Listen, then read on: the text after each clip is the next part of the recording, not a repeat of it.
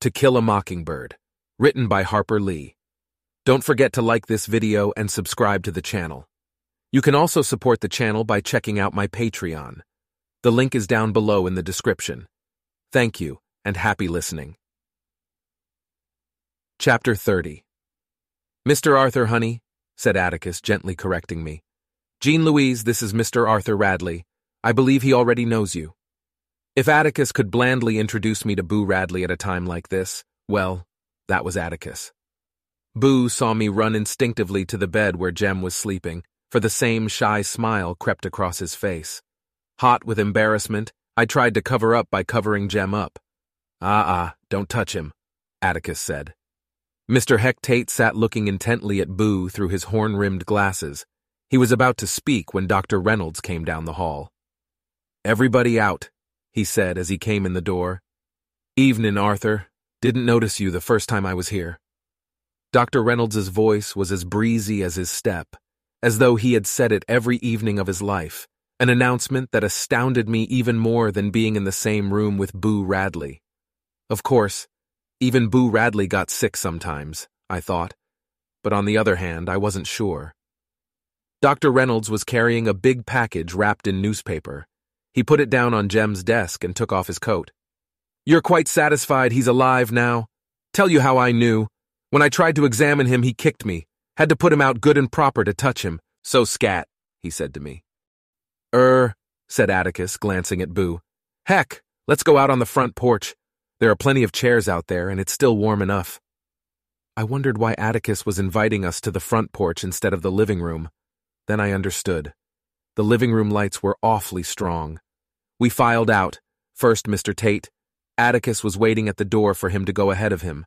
Then he changed his mind and followed Mr. Tate. People have a habit of doing everyday things even under the oddest conditions. I was no exception. Come along, Mr. Arthur, I heard myself saying. You don't know the house real well. I'll just take you to the porch, sir. He looked down at me and nodded. I led him through the hall and past the living room. Won't you have a seat, Mr. Arthur? This rocking chair's nice and comfortable. My small fantasy about him was alive again. He would be sitting on the porch. Right pretty spell we're having, isn't it, Mr. Arthur? Yes, a right pretty spell. Feeling slightly unreal, I led him to the chair farthest from Atticus and Mr. Tate. It was in deep shadow. Boo would feel more comfortable in the dark. Atticus was sitting in the swing, and Mr. Tate was in a chair next to him. The light from the living room windows was strong on them. I sat beside Boo. Well, heck, Atticus was saying. I guess the thing to do. Good Lord, I'm losing my memory. Atticus pushed up his glasses and pressed his fingers to his eyes. Jem's not quite 13. No, he's already 13. I can't remember. Anyway, it'll come before county court. What will, Mr. Finch? Mr. Tate uncrossed his legs and leaned forward. Of course it was clear-cut self-defense, but I'll have to go to the office and hunt up... Mr. Finch, do you think Jem killed Bob Ewell? Do you think that? You heard what Scout said, there's no doubt about it. She said Jem got up and yanked him off her. He probably got hold of Ewell's knife somehow in the dark. We'll find out tomorrow. Mr. Finch, hold on, said Mr. Tate. Jem never stabbed Bob Ewell. Atticus was silent for a moment. He looked at Mr. Tate as if he appreciated what he said. But Atticus shook his head. Heck, it's mighty kind of you, and I know you're doing it from that good heart of yours. But don't start anything like that. Mr. Tate got up and went to the edge of the porch. He spat into the shrubbery, then thrust his hands into his hip pockets and faced Atticus. Like what? He said. I'm sorry if I spoke sharply, heck, Atticus said simply.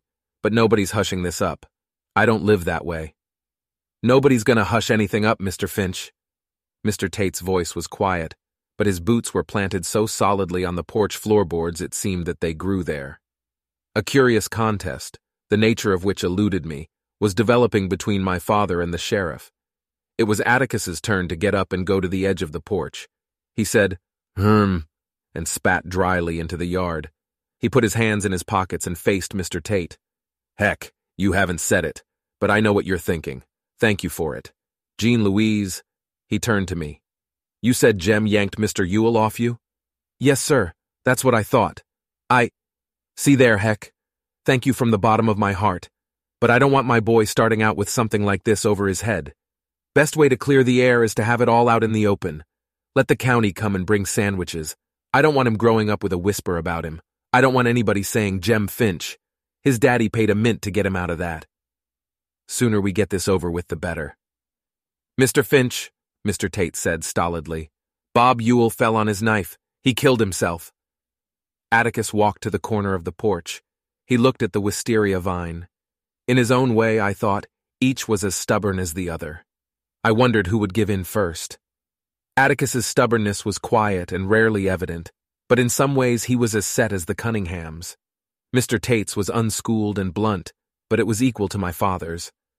Heck, Atticus's back was turned. If this thing's hushed up, it'll be a simple denial to Jem of the way I've tried to raise him. Sometimes I think I'm a total failure as a parent, but I'm all they've got.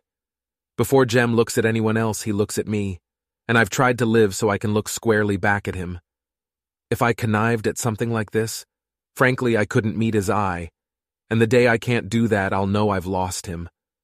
I don't want to lose him and Scout because they're all I've got. Mr. Finch. Mr. Tate was still planted to the floorboards. Bob Ewell fell on his knife. I can prove it. Atticus wheeled around, his hands dug into his pockets. Heck, can't you even try to see it my way? You've got children of your own, but I'm older than you. When mine are grown, I'll be an old man if I'm still around. But right now, if they don't trust me, they won't trust anybody. Jem and Scout know what happened.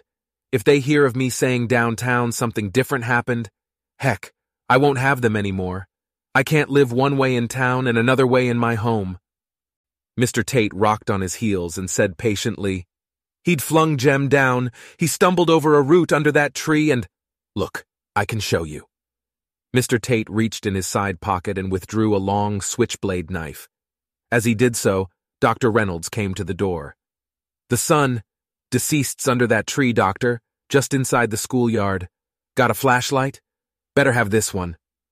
I can ease around and turn my car lights on, said Dr. Reynolds, but he took Mr. Tate's flashlight. Jem's all right. He won't wake up tonight, I hope, so don't worry. That the knife that killed him, heck? No, sir, still in him. Looked like a kitchen knife from the handle. Ken ought to be there with the hearse by now, doctor. Night.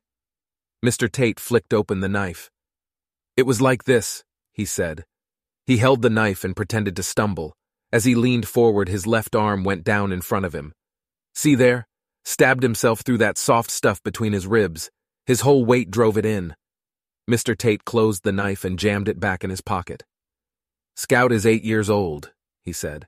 She was too scared to know exactly what went on. You'd be surprised, Atticus said grimly.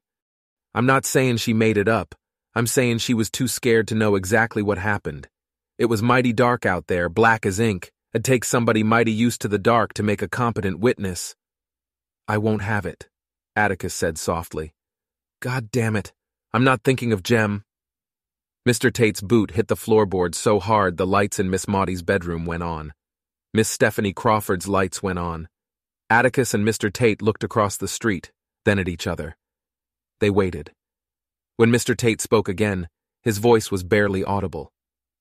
Mr. Finch, I hate to fight you when you're like this. You've been under a strain tonight no man should ever have to go through. Why you ain't in the bed from it, I don't know. But I do know that for once you haven't been able to put 2 and 2 together, and we've got to settle this tonight because tomorrow will be too late. Bob Ewell's got a kitchen knife in his craw. Mr. Tate added that Atticus wasn't going to stand there and maintain that any boy Jem's size with a busted arm had fight enough left in him to tackle and kill a grown man in the pitch dark. Heck, said Atticus abruptly. That was a switchblade you were waving. Where'd you get it? Took it off a drunk man, Mr. Tate answered coolly. I was trying to remember. Mr. Ewell was on me. Then he went down. Jem must have gotten up. At least I thought. Heck? I said I took it off a drunk man downtown tonight.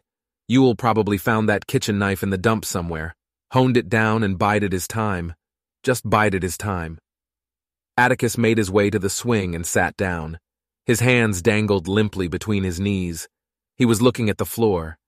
He had moved with the same slowness that night in front of the jail, when I thought it took him forever to fold his newspaper and toss it in his chair. Mr. Tate clumped softly around the porch. It ain't your decision, Mr. Finch. It's all mine. It's my decision and my responsibility. For once, if you don't see it my way, there's not much you can do about it. If you want to try, I'll call you a liar to your face. Your boy never stabbed Bob Ewell, he said slowly. Didn't come near a mile of it, and now you know it. All he wanted to do was get him and his sister safely home. Mr. Tate stopped pacing. He stopped in front of Atticus, and his back was to us. I'm not a very good man, sir, but I am sheriff of Macomb County. Lived in this town all my life, and I'm going on 43 years old. Know everything that's happened here since before I was born. There's a black boy dead for no reason, and the man responsible for it's dead. Let the dead bury the dead this time, Mr. Finch. Let the dead bury the dead. Mr. Tate went to the swing and picked up his hat. It was lying beside Atticus. Mr. Tate pushed back his hair and put his hat on. I never heard tell that it's against the law for a citizen to do his utmost to prevent a crime from being committed, which is exactly what he did. But maybe you'll say it's my duty to tell the town all about it and not hush it up. Know what had happened then? All the ladies in Macomb, including my wife, would be knocking on his door bringing angel food cakes. To my way of thinking, Mr. Finch, taking the one man who's done you in this town a great service and dragging him with his shy ways into the limelight, to me, that's a sin. It's a sin, and I'm not about to have it on my head. If it was any other man, it'd be different. But not this man, Mr. Finch. Mr. Tate was trying to dig a hole in the floor with the toe of his boot. He pulled his nose, then he massaged his left arm. I may not be much, Mr. Finch, but I'm still sheriff of Macomb County, and Bob Ewell fell on his knife. Good night, sir. Mr. Tate stamped off the porch and strode across the front yard. His car door slammed, and he drove away. Atticus sat looking at the floor for a long time. Finally, he raised his head. Scout, he said, Mr. Ewell fell on his knife. Can you possibly understand? Atticus looked like he needed cheering up. I ran to him and hugged him and kissed him with all my might. Yes, sir, I understand, I reassured him. Mr. Tate was right. Atticus disengaged himself and looked at me. What do you mean? Well, it'd be sort of like shooting a mockingbird, wouldn't it? Atticus put his face in my hair and rubbed it. When he got up and walked across the porch into the shadows, his youthful step had returned. Before he went inside the house, he stopped in front of Boo Radley. Thank you for my children, Arthur, he said.